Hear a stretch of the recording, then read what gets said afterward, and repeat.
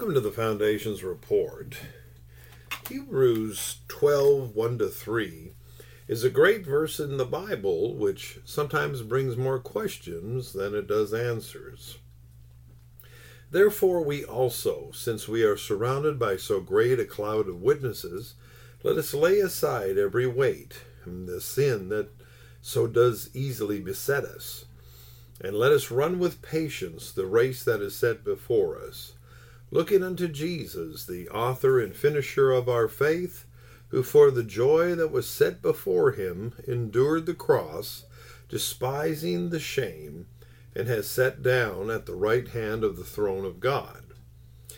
Many have wondered if this verse is talking about our relatives who have gone to heaven before us, looking down on us. And this brings up the question, how much do they really see? Well, the Bible doesn't answer those questions here.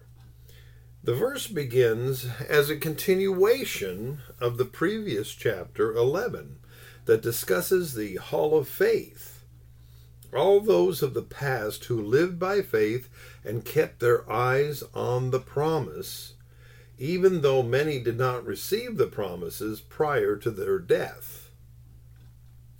Hebrews 11:39-40 concludes the chapter by saying, "And all these, having obtained a good testimony through faith, did not receive the promise, God having provided something better for us, that they should not be made perfect apart from us."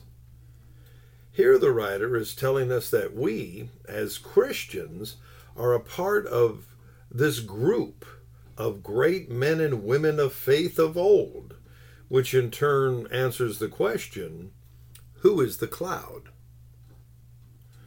We are surrounded by so great a cloud of witnesses, meaning we are in this group, a special group that walk by faith and not by sight, a group that keeps their eyes on the promise. Verse 13 of chapter 11 tells us, "These all died in faith, not having received the promises, but having seen them afar off, were assured of them, embraced them, and confessed that they were strangers and pilgrims on the earth." Now we are naturally surrounded by them, but we are also in this select group. Have you ever thought about it that way?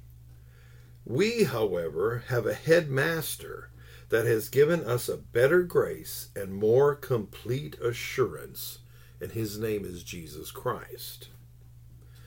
The writer here likens our journey to a race.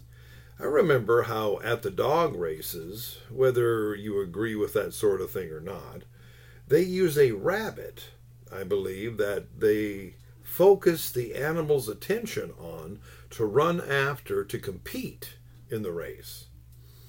I believe that is where one gentleman once told me that people need to catch their own rabbit when he was speaking about business matters. I thought it was funny at the time, but now I kind of understand the analogy, see. The animals focus on that rabbit as long as it is in front of them and chase it as fast as they can.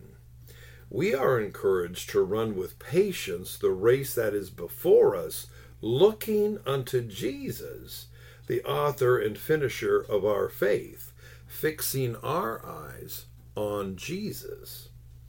Being a part of this group of faith, unlike what they experienced before, we have Jesus to keep our eyes on as we run this race, and if we do what it says to do and run this race in faith, we will get to that finish line and hear the words, "Well done, thou good and faithful servant."